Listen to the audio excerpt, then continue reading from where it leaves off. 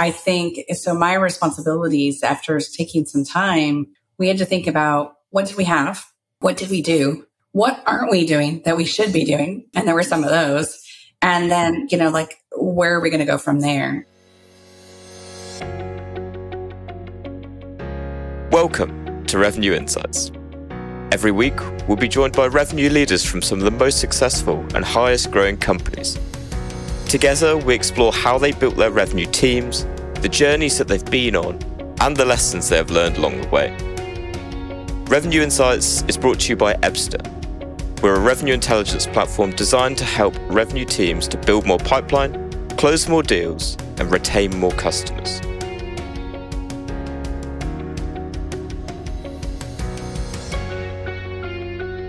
Hello, and welcome to the Revenue Insights podcast. Today, I'm joined by Pilar Schenk, Chief Operating Officer of Cisco Global Security and Collaboration. She's got a wealth of experience across operations at Cisco, McAfee, and Dell. Pilar, it's wonderful to meet you. Yeah, thanks for having me, Lee. It's lovely to meet you as well. Thank you. Tell us a little more about your story. You've been at so many different enterprise-sized companies. I'd love to hear it from your perspective of the journey that you've been on to get to where you are today. Sure. I think that I really grew up at Dell. So I spent 15 years at Dell. And Dell was a wonderful place to start my career because I was able to really discover what I loved and what I was good at. And within Dell, I did lots of different things. I think every 2.5, maybe 3 at the most years, I would do something different. So I did, the sales transformation. The first time we created specialists. And how does that work? And how do we get generalists and specialists to work together? And the sales model and the training and the profiling, all the rest of the components of it. I ran BI for sales and finance. So everything that went Michael all the way down to our reps. What's our management system? What should we look at? I raised my hand when we bought EMC. It was the largest tech merger ever. I knew nothing about integration. So, hey, I'd like to do that. I ran the IT component of the EMC integration. Anything from sales ops, I ran channel sales ops. We grew that business from 29 billion to 35 billion. I guess the commonality in my time at Dell, and what I learned about myself is that I really love change. I'm actually really awful when things are pretty normal and steady. I become very unhappy. I really like change. I really like being close to the customer. I like being close to the sales teams, and I love to drive growth. After 15 years at Dell, all of that change and learning, there were less places that I felt like I could get that incremental learning. It became that incremental value of doing that next job was just a little bit less interesting. And I'd had a lot of mentors who said 2 things. One, great career at Dell, but unless you want to retire you need to do something outside, which I thought was great advice. Or, people are going to think that you're kind of a one-trick person that can only work within one company. And then second, by the way, hardware, Dell's done amazingly well. However, most of the growth right now and margin is in the SaaS business. So I switched gears. I went over to McAfee. McAfee was private equity owned. I got to, in comparison to Dell, McAfee was small, right? We were a couple $2 billion in overall. We had about 1,700 sellers, and it was like moving a speedboat. And we were, in the world of cybersecurity, which was a business that, or a market that was growing double digits, we were growing, we're negative double digits. I really feel like when you find a market that's growing double digits and you're not, then the ball's in your court. And so we fixed the business, we turned it around, did a lot of things there, and we IPO'd and then sold it off. Cisco, so why go back big again? Yeah. Cisco only a year, and I had heard amazing things about Cisco in terms of the type of people and the culture, which I think is incredibly true. And then collaboration was another one of those businesses where the market was growing and we were not. And so it needed some opportunity to turn the business around and figure out what we needed to go do. And so I came over here to try to fix the collaboration business. And then most recently, on my 1-year anniversary, they gifted me with security. So getting back to my cybersecurity roots. So lots of change, lots of different roles. I think that's by design. It's what I really, really enjoy. But I think the consistent theme is I really like driving change and transformation. Amazing. And I love that you've been on the journey really from originally, kind of a sales opsy type role through to, we'll touch on revenue operations a little bit more, but I love that in the role that you're in now, it's very much around collaboration. So actually what I'm really intrigued by is, what are your responsibilities? Because I've come across businesses, that are, we're so big that actually implementing like revenue operations and getting that alignment is really difficult. And by the sounds of it, and I'm hoping you'll be able to fill in the gaps a little bit more, it sounds like at Cisco, it's very different. Actually, it's quite a mature approach to how you're getting teams to collaborate together. So you want to talk about collaboration or how the RevOps or sales ops organizations is structured? Yeah. Let's start with like your role more specifically in terms of collaboration. Yeah.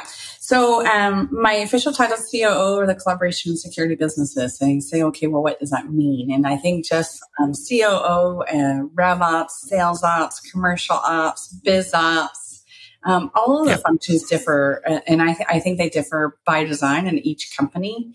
And you have to look underneath it. When I joined the collaboration organization, they had a decentralized approach to operations. So there were lots of different functions and lots of different places. And they kind of handed it all together and said, go figure that out.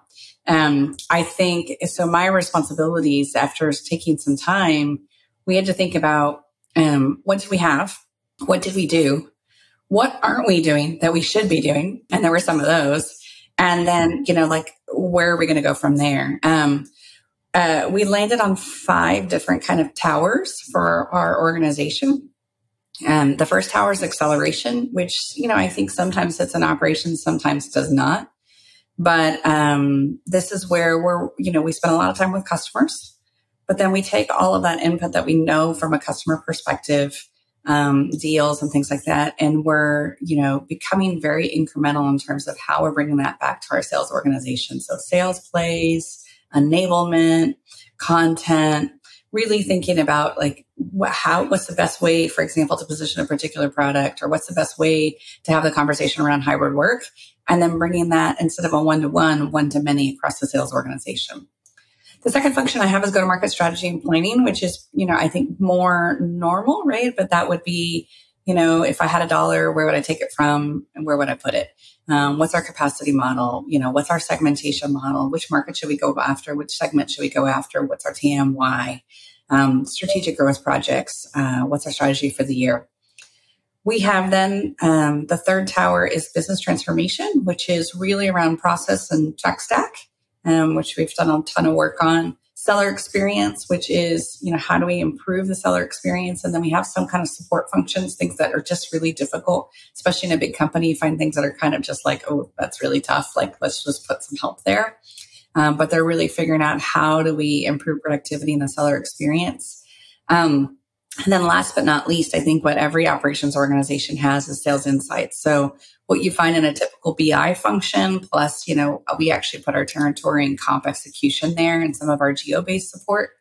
I don't call it BI because I like to focus on outcomes. And so the leader I have that is in that place, really focusing on what we want to drive, which are insights rather than, hey, look, I deliver lots of reports. So 5 towers is where we landed. But I think in every organization it's different. And I think it's different by design because the companies need different things. And so you have to understand where the company's at, what the teams need, and then go from there. Obviously in RevOps, true RevOps, I think you often see things like marketing demand gen, sometimes you see CS, you can see deal desk, comp design and comp execution. I mean, there's lots and lots of varying forms of operations organizations. And again, it just depends on what the organization needs and I think where they're at from the maturity curve. Thank you so much for the detail. The bit that I was really curious around actually was that the kind of a point that you made at the beginning where when you went in, it was quite, to your point, decentralized. So how do you go into an organization such as Cisco, which, huge company, and actually unite everyone behind a single vision and a single way of doing things? Well, fortunately, I don't have to unite all of Cisco because that's a tall task. Yep. But I did have to unite all of collaboration. And so we have around, let's call it 2,000 people across the collaboration organization. And so I think we're both uniting what is the collaboration organization around what is the role of ops. And also my own team, right? Because they have to feel, really compelled with this future state vision and super excited. And, in some cases their roles change and, that sometimes is a good thing and sometimes it's not. I think that's where you do a lot of listening. You start with listening to the business in terms of what they need and listening to the leaders on what they need, listening to the team on what they need and what they think they can do. And then tying that back into what we think is the future kind of state of the design and making sure that we listen and get feedback on that before we make those moves. So that's kind of how I did it. I would say that in some cases, the organization didn't know what they were missing, right? And I think this is really common in Rev Ops and Sales Ops, which is they don't know maybe what others have or what Rev Ops or Sales Ops or whatever we call ourselves in the particular function could do for them. And I think that it's been the case in my last two jobs. And I think it's one of those things that we have to shape, right? And so, for example, when I was at McAfee, I brought in a leader who ran go-to-market strategy and planning. We didn't have the function. And he came to me after a week or two in the job and said, everybody keeps coming to me and saying, this is your job. And it was like, delivering goal sheets and, doing territories. I was like, well, yes, that is part of your job, but we need to teach and help the team see that actually we can do more than that. And we can help them figure out how to grow. And we should be a part of that conversation. And we can do the analysis on which markets to go after, which segments to go after, and how you might do that from a coverage and capacity perspective. And so I think even, at Cisco as well, sometimes I'll see work and say, actually, we can help with that. And I think ops, more broadly is going through a change, and some companies are in very different places, and some leaders, your sales leaders and different folks that you're working with are in very different places and expectations. And our job is to help shape what the scope of the role is and what it really could be, right? And to inspire a little bit of the art of the possible. And that actually brings really nicely onto something that I'm quite interested to understand, because from what you've built out so far, as I kind of mentioned earlier, it sounds like the collaboration function is now quite mature in a sense, right? Out of, such a large company. So comparatively, do you think that many other businesses are kind of on the same trajectory in terms of maturity that you guys are at? Or do you think you're kind of ahead of the curve? I think we have more to go. I think bigger companies that have been around for a while have a lot of incredible headwinds, right? Or tailwinds, right? And that makes it, way easier. Our salespeople can call a customer. They probably have worked with Cisco. They probably buy some networking gear. That call is answered. But they also have some tailwinds or headwinds on that, right? Which are things that make it harder. We grew up as a hardware company. And we grew up as a networking company. And now for collaboration and security, there are, two of our biggest SaaS businesses, right? Which operate really, really differently in how we look at the business, how we pay our people, what we should be doing, our sales motions. And so whether or not we are out ahead, I don't think so. I think that the role of operations is going through a transformation itself. I've worked for some time in a variety of roles that, look like operations, sound like operations. And I was just joking to someone who I was talking with last night. Operations used to be the function where, they had an extra finance leader or a sales leader. It's like, well, they don't have anything to do. Let's have them run operations. And, they would come in and great leaders can do anything. And it was much more support focused, right? If you need something, I'll get it done. Project management, give me a report. What I've seen over the years is that started to shift, and the organizations that are really taking advantage of the talent and the capability are starting to say, hey, you know what? If I had $1, where would I take it from and where would I put it? And now go figure out how you take that strategy and execute all the way down the pipe. Or like, tell me what's wrong in my, markets out in APJC. Tell me what's wrong with my, tier 1 countries versus, what is our strategy for tier 2 or some smaller countries? And how should I go to market and what should be my routes? And, how do I think about SP, and, service provider? So I think the role has gone through a massive shift. And I think companies are in very different places along that journey. My sense is that companies that are born in the cloud, SaaS companies, startups are like their start in a more advanced place in terms of how they look at rev ops and sales ops and all the different ops functions. I also think that's because they have to be, like, they're very, very scrappy and they have to constantly, their lifeblood is growth. Their lifeblood is, new business. And so you want to go after new business, get a really good RevOps team in place and really, capitalize on your data and the sales tools and all the things that are out there. And companies that have been around for a while are in varying places on that transition. So on the topic of talent, is there a certain, are there characteristics that you look for in an operations person? Or is it, are you looking at experience, you're looking at potential? I'd love to know a little bit more. Well, I always hire for potential, personally. I think smart people can do anything.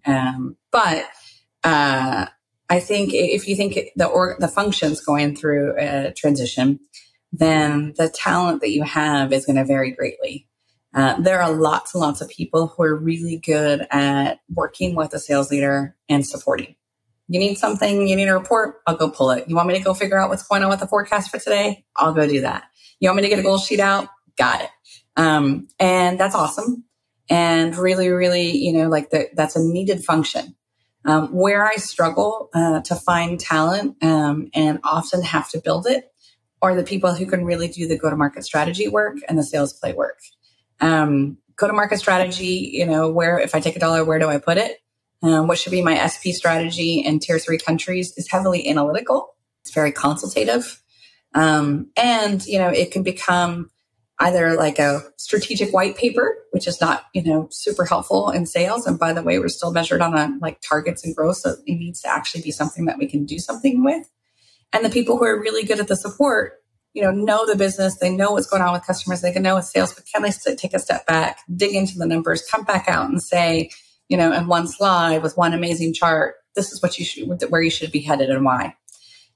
So I think it's a function that is very, very hard to hire for. We often will build it in terms of finding people who are heavy analytical, consultative, and then figuring out how we grow it. Yeah, definitely from my perspective, interviewing lots of RevOps leaders, that's typically, quite an analytical mindset, love getting into the numbers, love, but also problem solving as well, I think, is another one. But particularly with a lot of this, with a lot of the strategic elements, right? To move us away from that ever so slightly, and this is going to be a fairly broad question, but I'm intrigued to know, what has been the biggest challenge that you have faced in, let's say, the last 12 months? And how have you been, either able to overcome it, or how are you approaching overcoming it at the minute? Last 12 months. 12 months I really was new to Cisco. I started a year ago. One of the things that was incredibly challenging when I started within the collaboration business is that we didn't have a lot of visibility to our numbers. And you think, Cisco's a huge company. They've been around forever. What do you mean? And that's kind of where I was. Also a major problem. How is that possible? And I think the reason behind that is collaboration is a different business, right? Again, like a more SaaS-based business in a bigger hardware company. Cisco has a very established version of Salesforce called Salesforce Main, right? That most of our account teams use.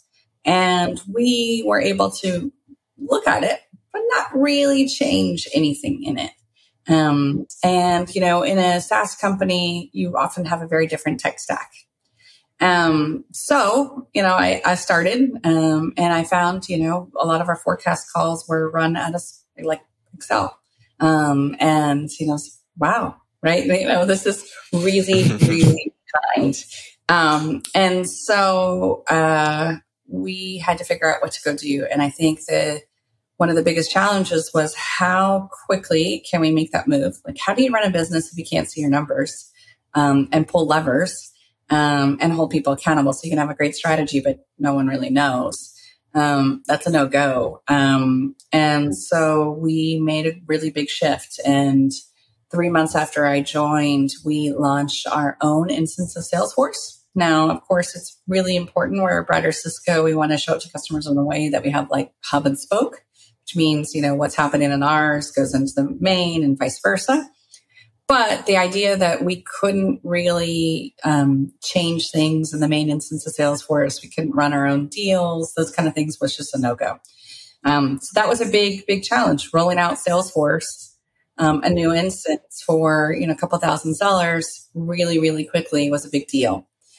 On top of Salesforce, you think, okay, well, cool. You have Salesforce, you can do lots of things when you get that right, but you're still missing lots of other things that we might be able to use in our sales process. What's going on activity level? What's going on with forecasting? Do we have sales cadences set up? What's our engagement? All sorts of other stuff that's pretty normal in a SaaS company. So the next question we had to face was how quickly could we add to our tech stack to start to get some of that visibility that is a competitive advantage for our competitors and was not for us. So in the last, I guess in a period of 4 months, we rolled out Salesforce, we rolled out a forecasting module, and we rolled out sales cadences. So it was a pretty significant change. I don't think the sellers were used to that level of capability in a tech stack, also that level of accountability. Our sales leader jokes kind of, that's like, there's nowhere to hide now. And it's true. I mean, we have incredible visibility.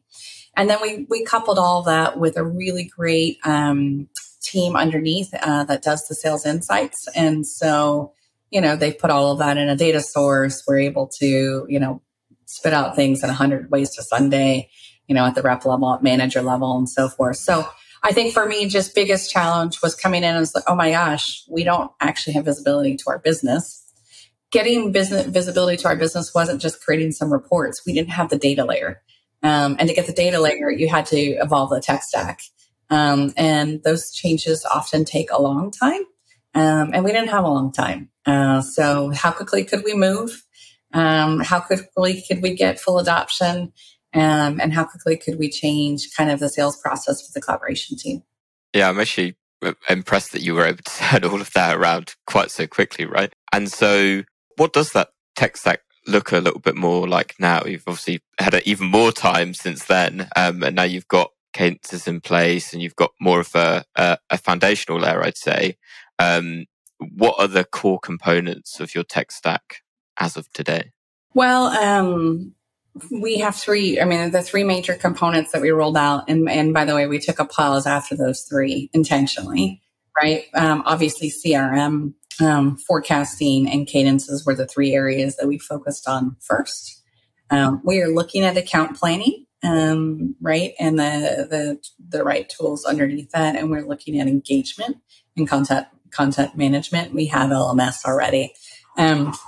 So we haven't gone, we rolled all of that out between December and April, and then we stopped. Yeah, our end of year is in July. We wanted to land the plane with those areas. And we were also doing things, around our strategy. So we stood up a sales play engine. We had changed the go-to-market strategy.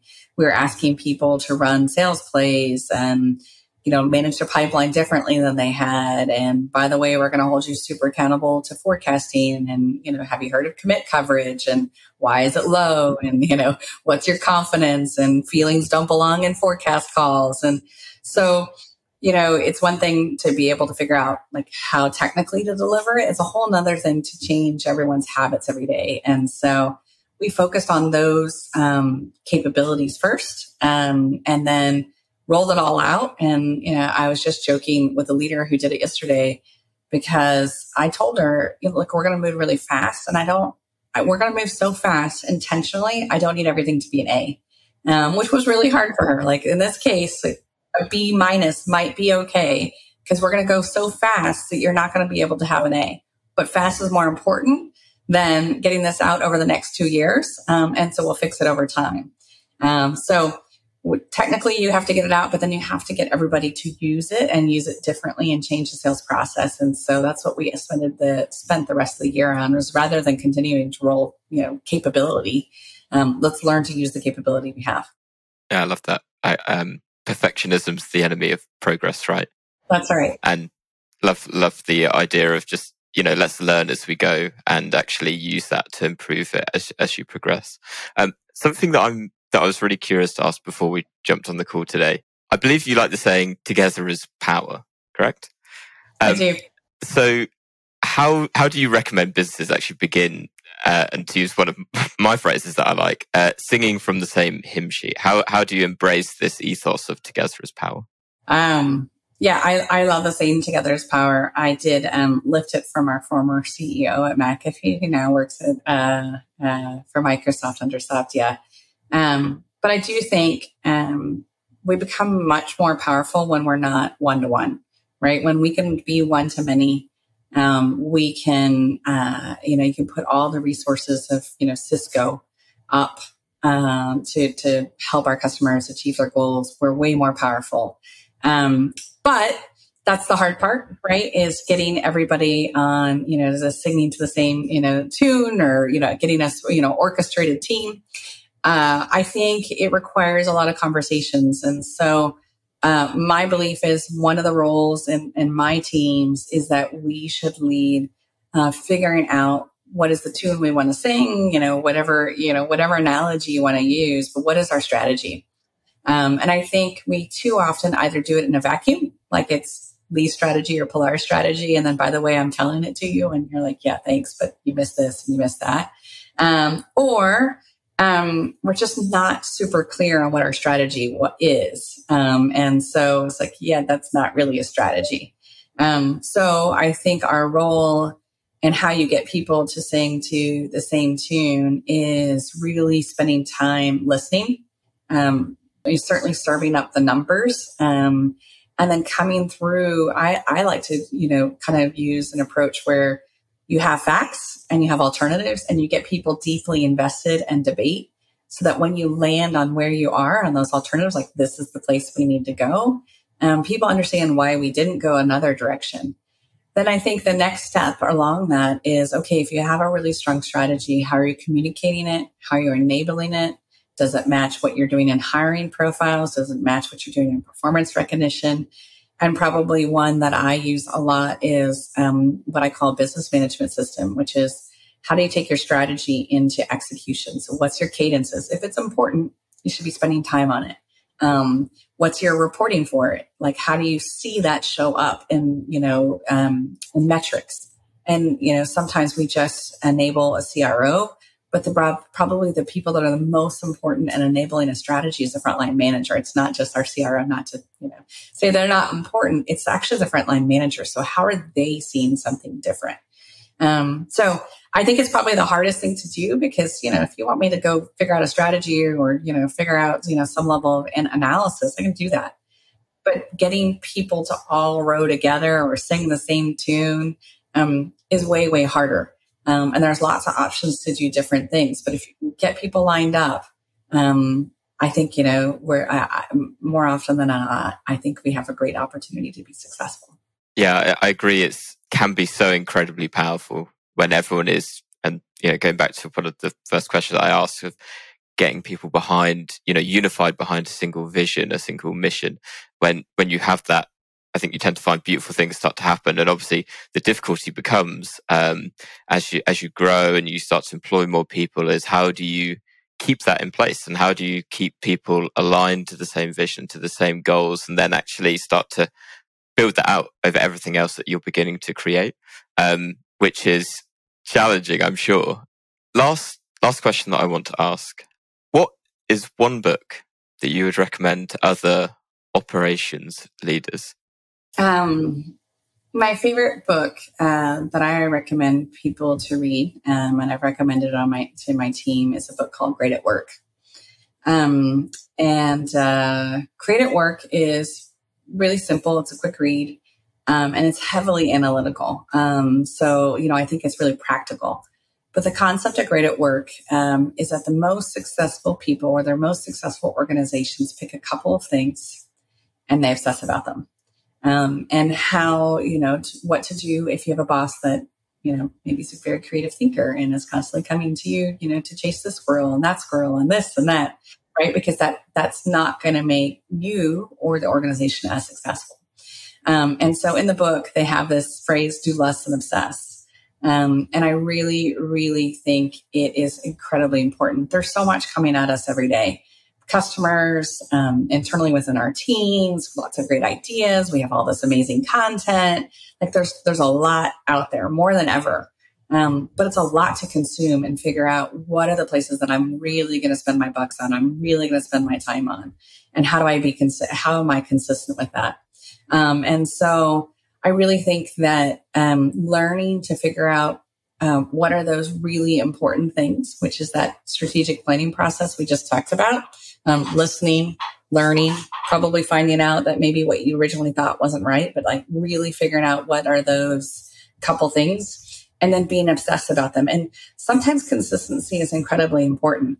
If our do less than obsess is we pick 3 things, but then a quarter from now we pick 3 new things. And then a quarter from now we pick 3 new, more things. Like, hey, we're going to do Salesforce and our forecasting and cadence. And then we're going to do nothing else but landing those things for another 2 quarters after that. Like you have to pick a couple things. And I think you have to be incredibly consistent about it. So I love Great at Work. It's a super practical read.